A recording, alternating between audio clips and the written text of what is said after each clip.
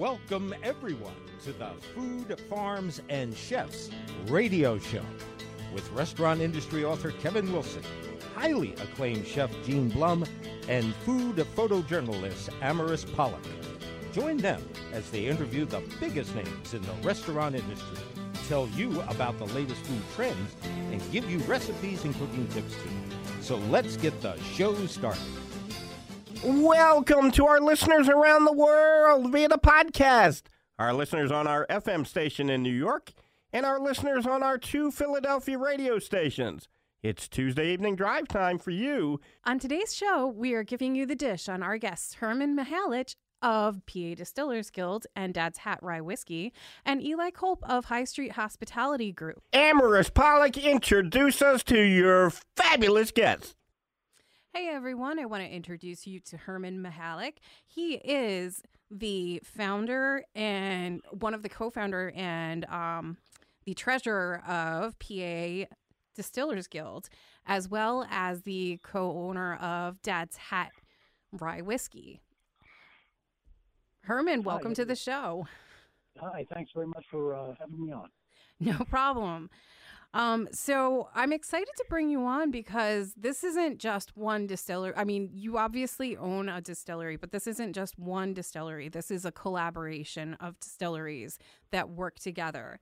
Now, you founded this back in, I believe, 2014, and you are a group that is specifically dealing with craft spirits in Pennsylvania. Yeah, that's correct. The organization started back then. It was kind of a small and kind of creeping along, getting our act together. Robert Castle, currently from New Liberty Distilling, has played a very instrumental role in that. And now with Robert, myself, and Mark Meyer from Wiggle in Pittsburgh, we were kind of the executive committee helping to manage the guild. And we took a little bit of a hit the past couple of years during the pandemic because so many of our members were really kind of focused on being sure that they survived the pandemic. So we're going through a bit of a relaunch right now. But it's interesting because in 2009 when we started, I think we were the fourth distillery overall in Pennsylvania at the time, and now there are literally dozens and dozens of distilleries all across the state of all sizes and making lots of different kinds of products. And so it's quite an exciting time, and I think the guild is well placed to help coordinate around the industry and represent our interest vis-a-vis the stakeholders we have in particular in the state of Pennsylvania and outside the state. And how did you and Robert Castle begin? How did you come about creating the PA Distillers Guild? The reason why you founded it? Well, as you can imagine, the alcohol industry is a rather complicated one to operate in, and it's we obviously depend a lot on the kind of regulations that take place in Harrisburg and in Washington, and so sharing experiences and sharing knowledge about our operating environment was really the first impetus. The fact that there were since 2009 a fair amount of changes made in the legislative and legal environment for our industry, and so just started off as just guys sort of people just sharing each other's experiences and saying, hey, let's get together somewhere so we can discuss these. And I think it sort of blossomed after that as almost like a survival technique for everybody to understand the changing environment and the understanding the rather sometimes complex regulatory environment in which we operate. So that was the first impetus, and that's still part of important part of what we do is maintaining a knowledge base and an experience base in the environment side, particularly the legal and regulatory environment. But it's now, and particularly as looking forward, it'll be increasingly also a way for us to promote ourselves as a group, both to Pennsylvania consumers and to the outside world. And obviously that's, imperative in the environment that we're in right now, with everything that's been going on and all the changes. Now, how do you obtain more membership? Like, do you reach out to other members who own distilleries and, you know, let them know like, hey, we have PA Distillers Guild and we have all these, you know, ways that we're helping to build a community of distillers to help cross promote and, you know, help each other out. How do you gain their members, the members? You know, I think it's mostly by, well, of course, you know, reaching out and inviting them in, and again, pre-pandemic, we had a couple of very, I think, very fruitful events where we actually went to Harrisburg as a group and met with the regulatory folks, some of the legislators who were involved in the process, and they got a chance to see firsthand that we were able to expose them to the people in Pennsylvania who can influence their business environment. So I think, you know, by deeds and executing things that were valuable in creating information that was valuable to them was the first step. And now we're taking more steps. One of the things we're doing right now, for example, is we've launched an economic impact study. We're working with Delaware Valley University, who's doing a very thorough analysis of the economic impact of the distillers in Pennsylvania. So, you know, the raw materials we're buying, people we're hiring, you know, rents we're paying, all that kind of stuff, and collecting that all up in one report so that when we go and talk to stakeholders, whether it's regulators or whether it's legislators or people in the outside world saying, hey, we're becoming a significant economic force, and we're actually an engine for economic growth in many parts of the state. So that's a way to let people know that that we matter, and that, you know, when they make if they were to make changes in our regulatory environment, it could have an impact on our businesses, sometimes positive, but also sometimes potentially negative.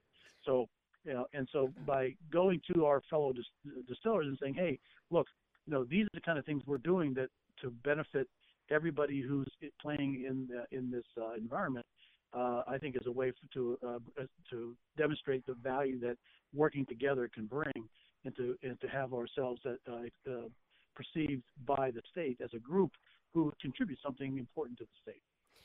Now, on top of the fact that you're doing all of that and you are, you know, adding value as far as economic resources and economic impacts are concerned, like, you also, one of your goals I saw was to, you know, work with local farms or whatnot to, you know, bring their products in. So you're keeping everything hyper local, or at least very local, for the different distillers that are, you know, working within your membership. Yeah, that's one of the things that a lot of our the distilleries across the state are doing, is that, you know, that's part of this economic impact is, and that's why we're working with Del Valle University. They have a very strong agricultural background, so that, you know, plugging in the importance of connecting with local farms, and, you know, not only from the quality of the products, but just from the economic impact it has, and our ability to, you know, relate directly to the people who are providing our raw materials. It's a great source of pride, but also it's a great source of developing the quality of products that we want to present to our customers. So it's a win-win for everybody. You know, particularly, you know, the grains that we're buying locally are ones that, you know, we're able to work with the farmers to provide a sustainable pricing to them. And in return, we can work with them to also be sure that, you know, and they'll be able to provide the precise quality of products that we need. Now, I would be remiss if I didn't actually mention the fact that this isn't the first time that you've, you know, gathered together as a group within your membership to play a role in what's going on, you know, in society. You've also been part of the reason why we had to, you know, restock everyone with hand sanitizer. You had an effect on that as well. Yeah, we that was a really great initiative that Rob Castle had. The idea there was several distilleries across the state who independently worked with their local authorities, making you know, high alcohol hand sanitizers. And what we did as a group, as a guild, is that we went to the state of Pennsylvania and said, hey, particularly in the early months of the pandemic, it was a bit chaotic. We were getting phone calls from everybody saying, "Hey, could you provide us with alcohol for hand sanitizers, for example?"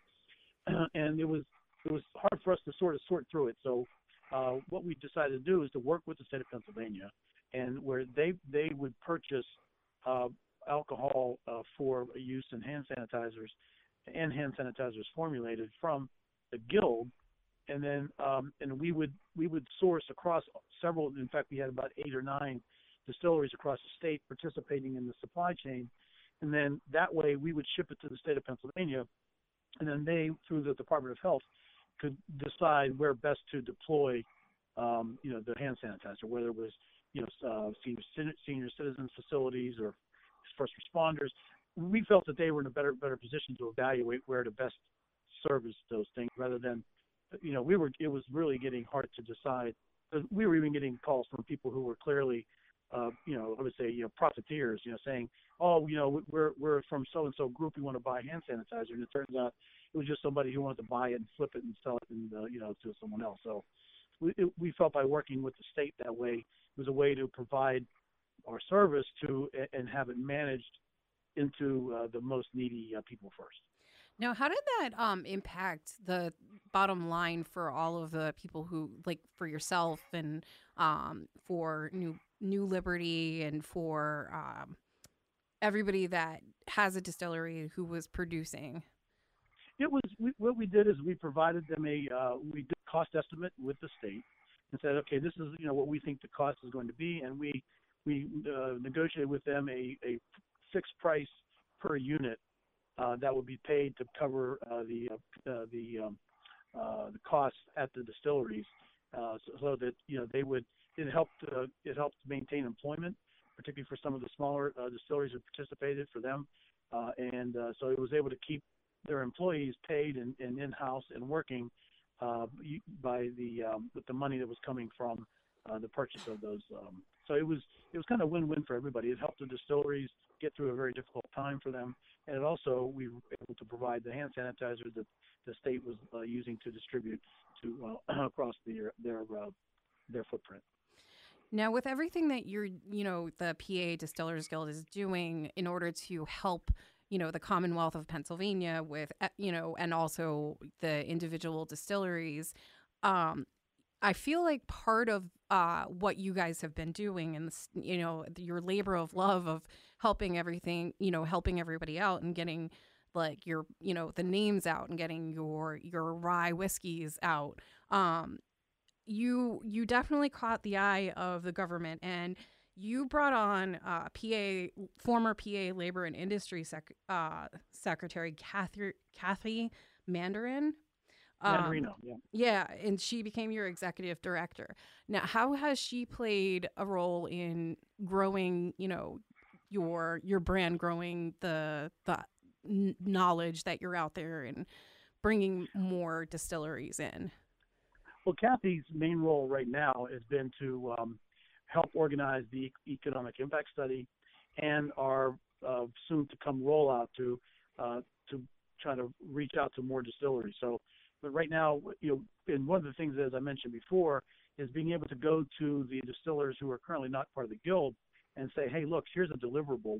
This economic impact study is going to be something that is going to help everybody out in the marketplace and in Harrisburg understand, the scope of what we're doing. And because she brings a lot of experience understanding how to administrate a large information, large teams, and it just brings a wealth of information about Harrisburg too, to help us, push that message into Harrisburg, and then leverage that back to bring more members into the team to help build the credibility and build the size of the guild itself. Now, aside from building the credibility and the size of the guild, what else does the PA Distillers Guild have going on, for people like myself who are not within that membership? I don't own a distillery and I don't foresee myself owning one, but I certainly love, indulging in whiskeys and bourbons and vodkas. Do you ever hold events that, kind of cross promote where, multiple members in within the group show up and, you know, have tastings or you know, it's a do you have any collaborative events that you host? Well, again, it's been tough for the past couple of years because obviously, you know, tasting events are pretty intimate contact with everybody, so we've not been able to do much of that. We have paired with, in the past, the PLCB puts on in both in Pittsburgh and in Philadelphia a fine spirits, fine whiskey and spirits festival every year, and this past year, even though it was still a bit restrained this past fall, we were able to they put aside an area for Pennsylvania distillers to kind of give us a bit more of a weight in the face of the big guys, as a place where to identify with consumers. Hey, here's the to kind of make a mark for us. Pardon me, on the at those shows. Other than that, probably the next steps are going to be more linked to the virtual presence. Now I'm gonna have at the end, you tell us where to find the PA Distillers Guild, and you know, Gene will you know, sum that up for us. But I want to also mention the fact that I didn't know that one of the things in PA is you can only sell your liquor. So you individually, as Dad's Hat rye whiskey, can only go to up to 10 PA wine and goods stores to sell your whiskey at. No, that's not true. We have the option of doing that, and that is actually quite a valuable option for some of the smaller distillers in the state who, frankly, you know, would not be able to cover the hundreds of stores that the Pennsylvania State Liquor System operates. We're actually, Dad's Hat, for example, we're in something like 450 stores across the state. Oh, okay. But, yeah, if you were a smaller distiller, a very small regional distiller, and you sell most of your product at your distillery, which a lot of distillers do, but if you want to have the option to get into distribution, the Pennsylvania State System says that if you want to, you can deliver it to 10 stores in your area, and they'll put it on the shelf in those 10 stores. Okay. So that's actually a pretty nice win for smaller distilleries, because they, you know, when we ship to the state of Pennsylvania now, we're shipping, you know, we do, you know, hundreds of cases a month, and there are smaller distillers for whom that would not be really achievable, or even they probably wouldn't even be interested. They'd rather sell it what they have at their location. So right now, the PLCB actually offers a pretty flexible accessibility for Pennsylvania distillers, I think. That's good. 'Cause I saw like a little notation that said something like they're only allowed to sell up to 10, so in 10 locations, and I was like, that's very limiting. So I'm glad that I was like that little side notation was not correct, because, you know, obviously, you know, you would need to gain access to the more liquor stores that you're in, the better, especially if. No, I mean, Dad's Hat as a brand is the third largest selling rye whiskey in Pennsylvania. So, you know, we're in, you know, hundreds of stores, and we sell quite a bit of product in Pennsylvania, and that's because, you know, of the you know, being present in so many of those stores across the state. And speaking of Dad's Hat, Gene has some questions for you. Okay. Well, first of all, just, you know, thank you for a great synopsis of the PA Distillers Guild. Are there opportunities or options for members of the media or for people who are involved in organizations like the Pennsylvania Whiskey Society or anything to, you know, get involved in the guild, or an option to, you know, in the future possibly attend meetings and really help promote this great growing trend of whiskeys and ryes and, you know, scotches and bourbons? Well, you know, let's go with bourbons and ryes in America. You know, do you foresee some opportunities? That's an interesting question, because we're starting to develop a category of members, as we call associate members, mostly aimed at suppliers to the industry. So, you know, people who supply bottles and corks and labels, they're interested in having access to the group, and in a structured way, so that we, you know, they would be available to, they'd be able to contact people in the guild to discuss what they can offer to them. And we've had other, service providers or experts as associate members, but we haven't thought about, let's say, how we might interact with, the Philadelphia Whiskey Society or the Pittsburgh Friends of Whiskey, I think it's called. So there are various groups like that across the state. That's a very interesting notion. I haven't really thought about that, but that's an interesting suggestion. I'll have to talk to the rest of the group about that and see how we might. Because you're right, it'd be a great way to engage with people who are interested in what we're doing.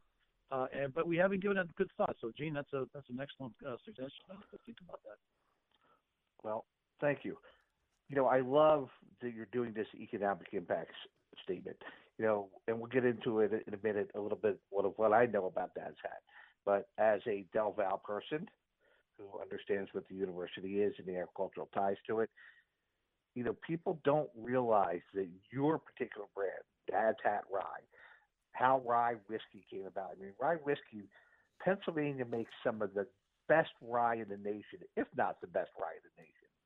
And the rye whiskey trend really came about from, farmers with excessive rye starting to distill. And it wasn't long before, these distilleries were producing 5 and 6 million gallons a year. And I'm not talking 2020. I'm talking pre-1920.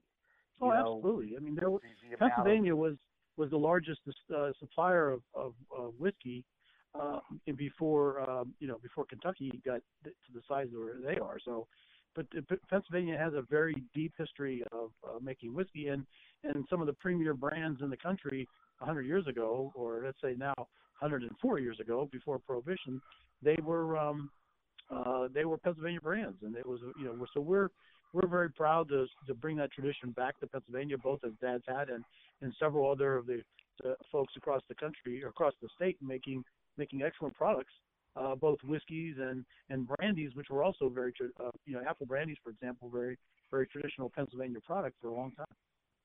Absolutely. Rye whiskey, it's funny, people who don't know the history, but, we literally had, the Whiskey Rebellion when the government came in. I want to say that was 1871, somewhere 1871, where the government came in and tried to, they imposed a tax on whiskeys, and the farmers wanted to succeed from the state and from the government, because of that, and what all happened about that. So rye whiskey was a great thing, and you pay tribute to that here in this state. Not only you do that, but you are so sustainable. You get your bottles locally. Your rye. And so for our listeners who don't know, rye whiskey, if I'm correct, and straighten me out if I'm not, needs to be 51% rye. You're 80% rye. Sure. Yeah, you're the best. You're 80%, and of the remaining 20%, 5 of that, if I'm correct, is actually a rye malt. So you're really heavily, based on rye, and it's a beautiful product. And anybody who's never had that hat, needs to go to the liquor store, or better take a trip down to Bristol and get it. It's a fabulous product. But you're supporting the farmers, and God, from my lips to God's ears, without farmers, we'd all be, naked, hungry, and sober. So, I love what you're doing for the local farmers and doing all that, because that's so important. Yeah, we're happy to do it. We have a great relationship with the farm we work with up in Riegelsville, Pennsylvania, Meadowbrook Farms, and the Meese family. They do a fantastic job growing a really high quality product for us. Yeah, and you use, you consume so much of it because of that. But you also built where you're at, or you took over a great property in Bristol Borough, which is just an up and coming area for, artisans of all types. To pay a little homage to one of the great distilleries that was in the state of Pennsylvania that, kind of was right down the road, if I'm correct, in like Bensalem, because I grew up in that area, so I remember where the site was. But, probably one of the greatest, rye whiskey distilleries was right there in Eddington area or, Bensalem. And you built that area with a purpose. It was called, the name of the distillery was the Philadelphia Pure Rye Whiskey Company. which was open until Prohibition. And if you come to our distillery in our tasting room, we actually have an old drawing from an insurance document that shows that distillery as it stood in 1894. So it was again, one of the many large, important distillers located across the state of Pennsylvania. It was right there.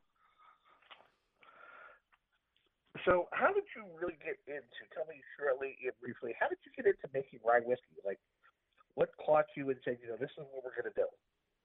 Well, I grew up in a tavern out in western Pennsylvania. My grandfather started as a speakeasy. He was a rye whiskey drinker. He drank rye whiskey from 100 years ago or 105 years ago from a distillery that was located right near my hometown. And so he always drank rye whiskey, even until he was 95 years old. It was his favorite drink. And so I had that sort of in my head. And there was an article in the New York Times in 2006 that mentioned the fact that rye whiskey was going to make a comeback because it had really gone down quite a bit. And that sort of caught my eye, and I talked to John Cooper, my business partner, and said, wouldn't it be fun to bring rye whiskey back to Pennsylvania? Because at the time, there was nobody making rye whiskey in PA. So we decided at first it was kind of a joke, and then we decided to get serious about it. In 2009, we looked around, built a business plan, and by 2011, we were operating at the facility there in Bristol. Well, again, your love of sustainability, your bar that's in the place is actually built from wood recycled from the packing crates from your still. So, that's correct, the fact that you are taking everything you can and repurposing it and keeping it, better for the environment and better for the state of Pennsylvania. So, kudos to you. In short, if you can, in the next minute or so before we wrap this up, try to give our listeners a difference who don't know the difference between, rye, bourbon, and Scotch. And rye and bourbon, so being close, they're both, American oak tar barrels. But, what, from a flavor profile, what sets rye apart from bourbon? Well, yes, those, of course, all three of those are whiskeys. Scotch is made with barley, and bourbon is made primarily with corn, and rye whiskey, of course, is made primarily from rye grain. And people describe the differences between bourbon and rye mostly as bourbon tends to be a more oily, a little sweeter, a little fruitier, coming from the corn, the fermented corn, and the rye tends to be a bit drier, a little spicier, and that's why rye was so popular as the original Manhattan and old-fashioned cocktail component, because it balances so well with the other ingredients. So it's a drier, spicier drink than a bourbon, which is a little more oily, a little more sweet. So I mean, both excellent choices, but distinct in those ways. I'm a bourbon drinker by nature, and I have a wonderful collection of bourbons, but I've been finding myself really going in and switching over to ryes a lot now, and absolutely perfect for Manhattans. Nothing like a rye Manhattan, and just I like that it does really well with like cheeses and certain foods too. Bourbon's great with barbecue. I love rye with some of the savory items like cheese and things like that. If I go out, I could get a good rye and have it with a cheese course and things like that. So it's a wonderful mix and things like that. So how do people find out more about both the Guild and Dad's Hat? Where can we reach out, follow you on social media, so on and so forth? Well, the PA Distillers Guild, for the time being, we don't have a social media presence, but we do have a website that is padistillersguild.com. And that website is a bit, right now we're rebuilding it because, as I said, the past 2 years we've been on a bit of a hiatus. So we've just now re-engaged to start rebuilding that to provide a lot more information to people in Pennsylvania and elsewhere to learn more about the distillers across the state of Pennsylvania. And Dad's Hat, we of course have our website, which is dadshatrye.com, and we are on social media with our handle is @dadshatrye. So you'll find us on Instagram, and we have a Facebook page and on Twitter as well. So we're out there. But right now the PA Guild, the website will give you some information, but it needs some work, and we've engaged with a company in Philadelphia called Signature Communications, who's working with us to rebuild it and to add a lot more information that will be useful to both the distillers themselves, but also people around the state and around the country who want to learn more about what we're doing here in Pennsylvania. Well, thank you for joining us, Herman, and we would love to have you back. Oh, I'd love to come by, and feel free to let us know when you want to stop by the distillery. We're happy to show you around. All right. Thank you so much. Okay. Thank you very much, Herman. It was a great pleasure. See you, Gene. Bye-bye. Amaris Pollock, introduce us to your fabulous guest. Welcome to our show. We would like to introduce you to Eli Culp, who is one of the co-owners of High Street Hospitality Group, and he is a prestigious chef who is a James Beard finalist. And Eli, welcome to our show. Hey, how are you? Thanks for having me. No problem. Thank you for joining us. You have quite the interesting story. And I mean, as far as accolades are concerned, you were building yourself up and won a lot of awards, a lot of prestige. You know, everyone was writing about you.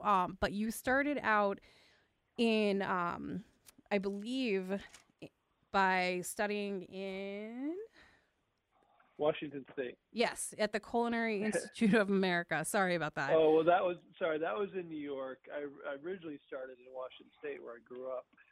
But yeah, I did attend the Culinary Institute of America up in Hyde Park, New York. But that was probably about 8 years after I really started my career, which sounds weird, but long story.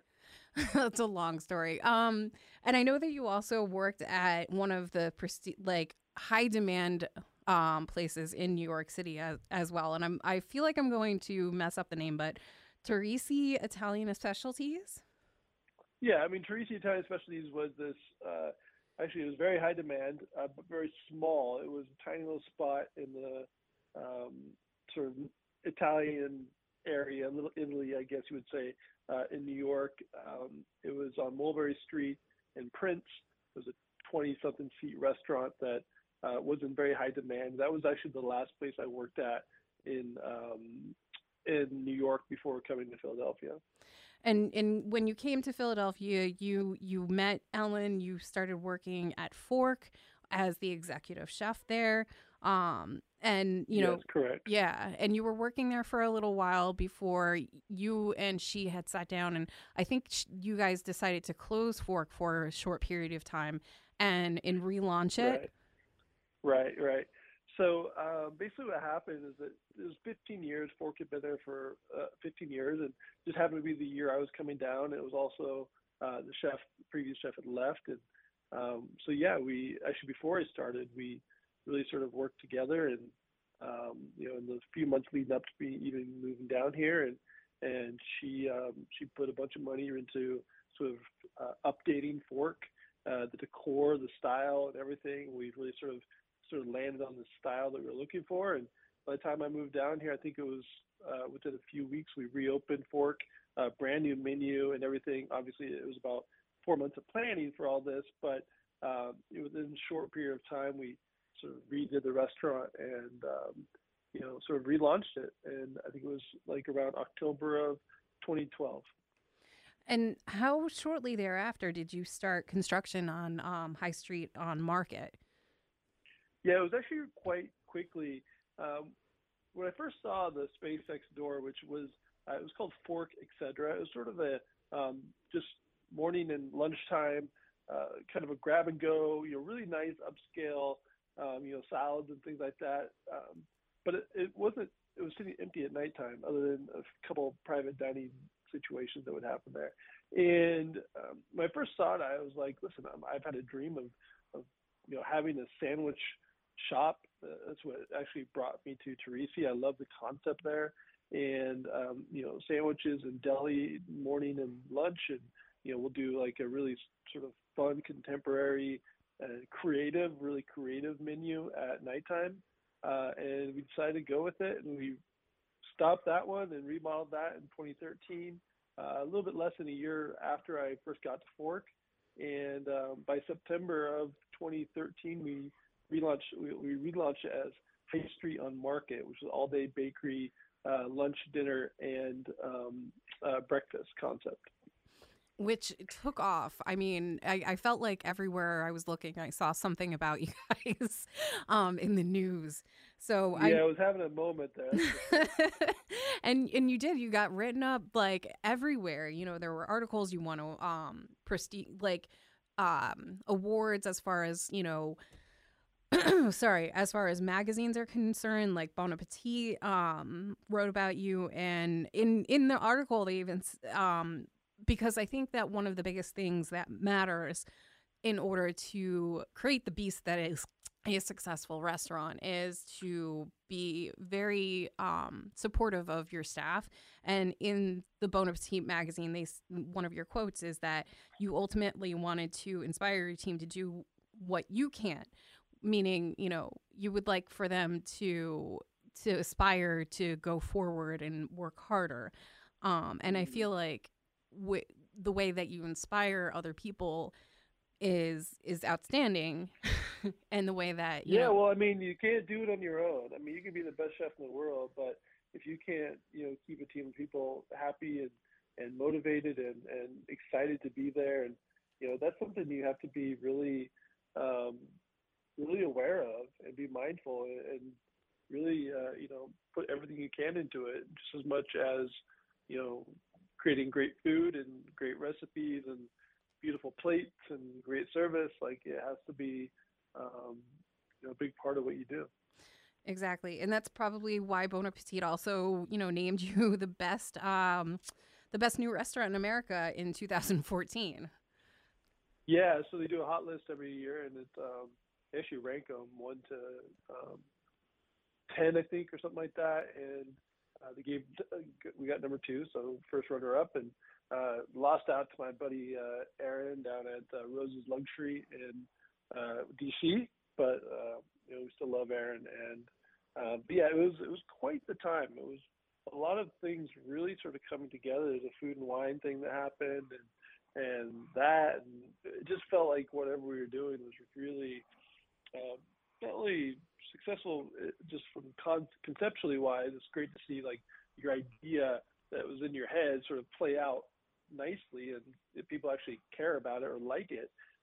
But it's, you know, also it was, you know, a real sort of growth period for me as a chef, because I was taking on more responsibility than I ever had, and you know, it just shows that the hard work and effort that you put in over the years to learn my craft, or any chef in this manner that kind of strikes out on their own, that all that time spent and all those, you know, long days and long nights and exhausted subway rides home and all these things that you sacrificed, and the holidays you missed, and you know, everything. I mean, you just sacrificed so much, and to have this opportunity one day to like hopefully open a place that people actually care about, right? That they want to go to, and then you develop your repertoire and your style of cooking, and you know that, you know, you're speaking your own language with food. That's really important, right?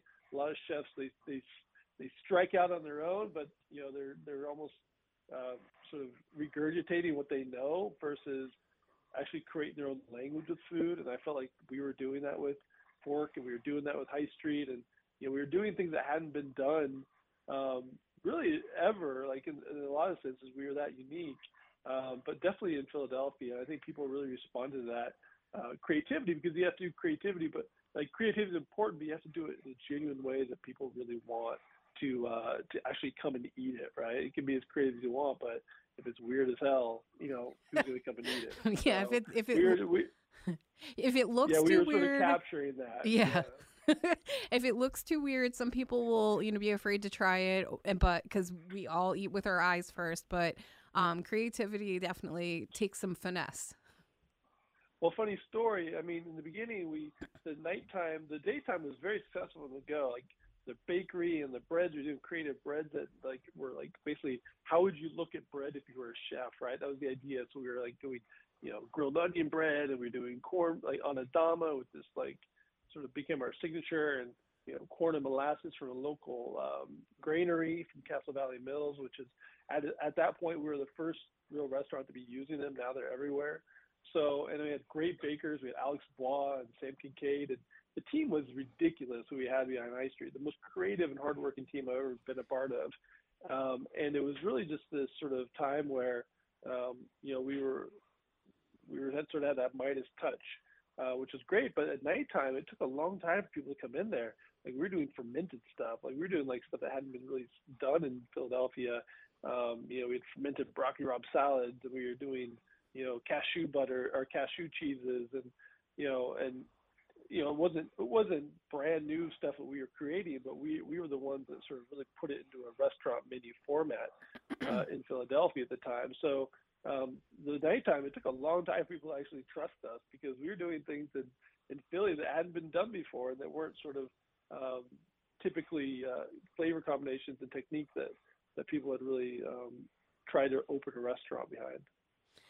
Now, because of your popularity, you guys started to look into expanding into New York City. Right. And you were going between New York and Philadelphia a lot. And I know that you talk about this on a lot of news channels, on your podcast. You've talked about it, but you were unfortunately one of the people that was on the Amtrak train when it crashed in Port Richmond. Now that affected you in a big way, right? Physically, right. But I feel like even though it impacted you physically, like you still sojourned on. And that's something where not a lot of people, get to that point. Like there's a lot of people who would be in your position and probably give up, but you kept going. Right. Well, it's interesting because, I suffered a high-level spinal cord injury. I currently use a wheelchair, and I don't have use of my hands anymore. I can't grab things because I'm paralyzed, right? Yeah. So I'm paralyzed from the chest down, as they say, which obviously catastrophic injury. These are things that, only happen, thank God, to a very, very small number of people. And it sort of wipes away all of your independence. Like you're the most independent person in the world, and all of a sudden you have to rely on people that basically keep you alive. I have women, I have a great group of women that, make sure that I can do things like, basically spend time with my kid, right? They help me get dressed. They help me sort of do all these things throughout the day. Make sure I have food if I'm eating at home, all these things. So your independence is taken away. I'm not joking around. You are vulnerable as hell. You basically revert back to a child level sense of independence, which is a hard thing for anybody to do, right? Yeah. But I had a team that was depending on me, right? Not only was my family depending on me, my kid and my wife at the time, and, not only were they depending, but I had a team of chefs that we had 3 restaurants, if you include a kitchen in there, which we have up in Rittenhouse Square, and that were looking at me for direction, right? I am, sort of culinary visionary behind what's going on, right? Yeah. They know the food, they're really good cooks, but they're not the ones that sort of develop the idea behind it in full. They all had some level of, contribution to it, but, I was sort of the one behind it. So not only that, but we were currently opening a restaurant we're starting the construction on a restaurant in New York, High Street on Hudson. So we already signed that lease. We were already in the design phase. We had been for a while. We just started some demolition on the space we leased.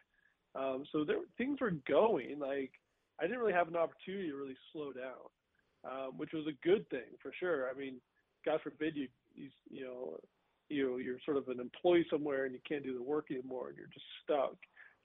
One saving grace was I was also an owner, right? I'm a partner in this company with Ellen, and that doesn't break just because you get injured. You know what I mean? So you're still part of the company in that capacity. Yeah. And you did find a way to work with your fellow chefs and continue to direct them. And I know that you did visit that new location, High Street on Hudson, after the train crash, and that you are a key, have continued to be a key component. because yes, you have all of this, you have a huge team that relies on you, and, you know, and obviously still your family too, and your son Dylan, who, you know, I'm sure is always there by your side, being probably your biggest cheerleader. Mm-hmm. Mm-hmm. You know, but you've done a lot of stuff where you've had to pivot. Like, I know that at some point in time, I think Fork you guys lost your executive chef around 2019, and you actually went in and subbed as the executive chef. And, Right. you know, and this is after the crash. So, like, your inspiration probably within that realm is probably inspired some of the line cooks and the you know, the chefs that were working with you. Like, hey, he can do it, so can I. Well, I mean, you would hope so, right? I think, you know, that time you talked of, you know, it was like a 4-month window there that I sort of held it down while we hired a new chef, and, you know, and it was, you know, it was a great time. It was the first time that I had sort of ran a kitchen, if you will, besides my company, being in a leadership role, since I got hurt. So it was fun, sort of, you know, adapting to that and the way we'd sort of, you know, I can't physically cook the food versus, you know, I have to have somebody rely on, like, talk about the technique and how we're going to develop the dish. And, you know, we go and do it, and it's a real sort of team effort. And, you know, they're helping me taste things as we go, and I'm giving them pointers on sort of, you know, their technique or whatever. So, you know, yeah, I mean, it just showed that it proved to me, you know, it was an opportunity for me to sort of prove to myself that I still had that ability if and when I wanted to bring it back. You know, was I as effective? No, 100% no. You know, but the fact of the matter is, you adapt, you find ways, you pivot, right? Big word in the last couple of years. This was pivoting before pivoting was cool, with COVID. But regardless, it was a learning phase for me. And I think as any human, we're constantly learning whether we know it or not. And you know, I think if you put yourself out there in those, and, you know, not shy away from those challenges, but figure out how to adapt, you know, I think the parable is you typically find a way to adapt. So, you know, I think for me, it's, you know, it's something I still love to do. I cook at home a lot. If I'm not out of a restaurant, we're cooking at home, and, you know, there's still this creative process that happens even in my home kitchen. So, Eli, one of the things that was really instrumental for you, I think, in healing, I could be very wrong, but was the fact that you also found some joy and, you know, some support for yourself by reaching out and helping others. And one of the ways you did that was to start a podcast that was called Chef, and very different podcast in the fact that it really focused on the deep needs of the hospitality and, you know, culinary industry, what our lives were day to day, and the struggles that we had, and, you know, the hours that we were putting in, and the difficulties we faced, and all. Can you tell us a little bit about, you know, how that came about, and you know, Chef itself, and then we can, you know, touch into your second one, which is just much lighter and different. But Chef is such a key thing. Yeah, so the name's a little bit longer than that, the Chef Radio Podcast. I don't want to, you know, state I'm running somebody else's podcast. I don't know who the chef is, but yeah, the you know, something that I came across was this idea of doing a podcast. And since I had been injured, this is probably going like, you know, 4.5 years into it roughly. One of the hard things I was finding was connecting to the industry still. I'm not in the kitchen every day. I'm not going to events. I'm not, you know, asking another chef if, you know, at 8:30 at night if they have some salmon I can borrow because we just ran out of it and we have 20 orders on the board. You know, like those sort of interactions that you have on a daily basis with either your team of chefs or other chefs around you. I just wasn't able to, in my mind, keep those connections going as easily as before. So one of them was, okay, well, what about a podcast? So we started that podcast, and, you know, it's been good. I've you know, it's done exactly what I had hoped it would, which is kind of reconnecting to the industry and, I've always been somebody that I need to have a mission, right? So I have a mission of starting a company. I have a mission of supporting my employees, being a good chef, being a good mentor, all those things. But after losing some of that, I was like, okay, I got to figure out what the hell my mission is now in life. I need to find something, and is podcast and media person my end goal? No, it's definitely not. But I enjoy doing it, and it was allowing me to reconnect with chefs, in the studio and talking about sort of what makes them tick and what makes me tick, and and it sort of became this really nice blend of information, about the chef, their background, talking about sort of what made them and what currently inspires them, but also an opportunity for us just to sort of shoot the and just talk about the industry. You know what I mean? Like, just wanted to talk about what's going on and sort of what's our big concerns, and hopefully other chefs and cooks and owners and just people interested in the food world, hopefully they get some information out of it. And it's a two-way street, because I'm learning and also I'm being able to show other people or give other people information. Well, as that led to a little bit of a lighter, different podcast that you started, which is just equally as wonderful, Delicious City. Tell us a little bit about that. Yeah, so Delicious City was sort of born out of this idea that, while I am, sort of allowing chefs to tell their stories, and not just chefs, but cheesemakers or sommeliers or, business owners to tell their story, and, it seems like other people are interested in hearing them. It seemed like a sort of a natural next step to say, okay, what can we do next? Again, it's me sort of needing to grow, I think is the sort of underlying sort of story here. I always want to continue to get better at something by doing it.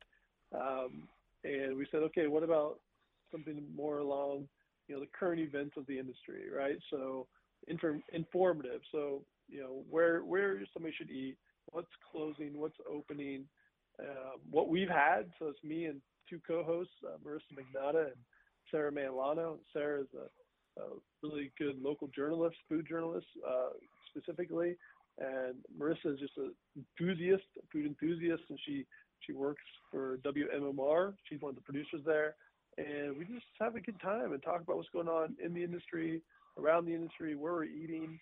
We have some other sort of fun components in there, like we have a local comedians kind of doing comedian type things. So it's good. It's a lot of fun.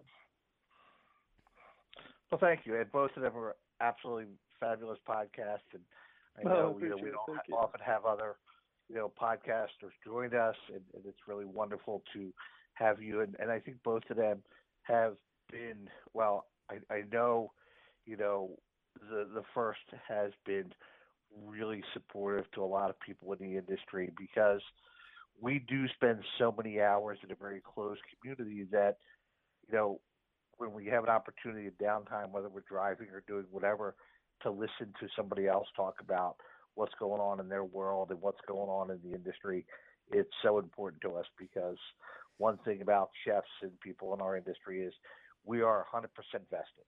This is what we do, 24/7. So, that makes you feel like you're not the only one out there going through these issues, right? So you're able to kind of get that, even though it's maybe indirect and we're not talking directly to you. You're saying, oh, okay, I'm not the only one that feels that way, or I'm not the only one that had to go through that, or I'm not the only one trying to do this to make a difference.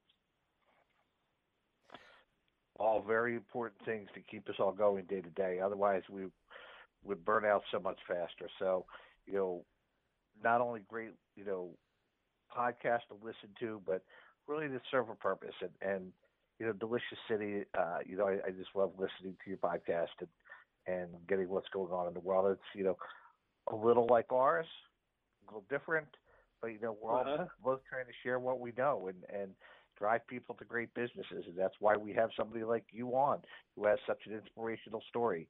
I mean, I appreciate that. If your story cannot motivate people who are, struggling in their own darkness, you went through that. We touched on your story a little bit through this whole situation, but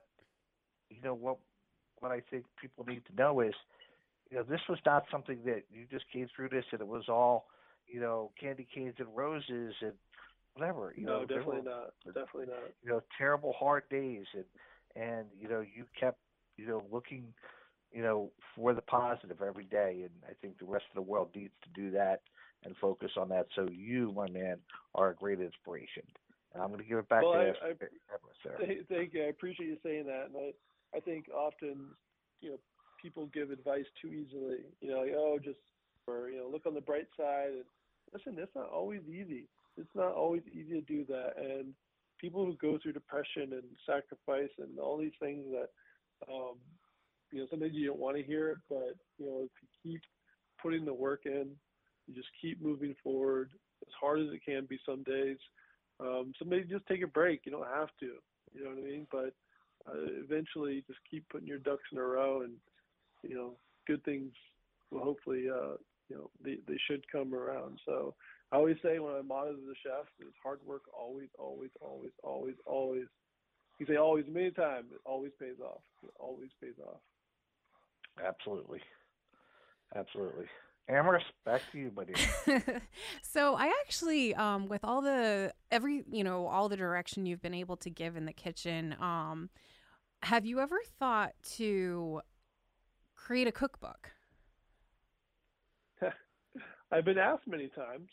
I have denied that, or have I would say politely declined that invite over the years, because I just think it's a ton of work and it's a ton of time, and it's, you know what I mean? It's not that it couldn't be done. Don't get me wrong. Like I said, I'm a fan of hard work, but I think as a chef, I was just like, I don't have the time for this. I don't have the time for this. Is it appropriate now? I don't know. I mean, maybe someday somebody will be like, hey, let's do a cookbook, but it's not something I'm really seeking out. Let's put it that way. I was just curious because, with, all of your talents, being able to bring your talents into people's homes via a cookbook would be an amazing feat. So I was just curious about that. Yeah, it would be an amazing feat. Yes. Now we are unfortunately running out of time. So how can people get in touch with you? How can people find you on the web? Where will they find High Street Hospitality Group locations? Yep. So you can find High Street Hospitality Group locations. Just go to either highstreethospitality.com. I think it's abbreviated ST, or you can go to Fork Restaurant. High Street Philly now. Any of these places you'll find other ways to find us. You can also go to social media. Right, Instagram is probably my go-to to find out a lot about the show, what we're doing. So let's say update, maybe some cooking on there. But yeah, just look at Eli Kulp, one word, @ in front of it. So at Eli Kulp. All right. Thank you for joining us, Eli. Yeah. Thanks very much, Eli. Thanks for having me. All right, likewise. No problem. And to all of our listeners out there, you can find us on PhillyRestaurantReviews.com, and you can find me at AR Policus. And you can email me if you would like to either be a sponsor of the show or if you would like to be on the show at arpolicus@gmail.com. Gene? You can find me across social media at IBFoodie2 or at Gene Blum, or you can email me directly at ibfoodie2@yahoo.com. That's IBFOODIE2@yahoo.com. Have an absolutely fabulous week, everyone. Enjoy.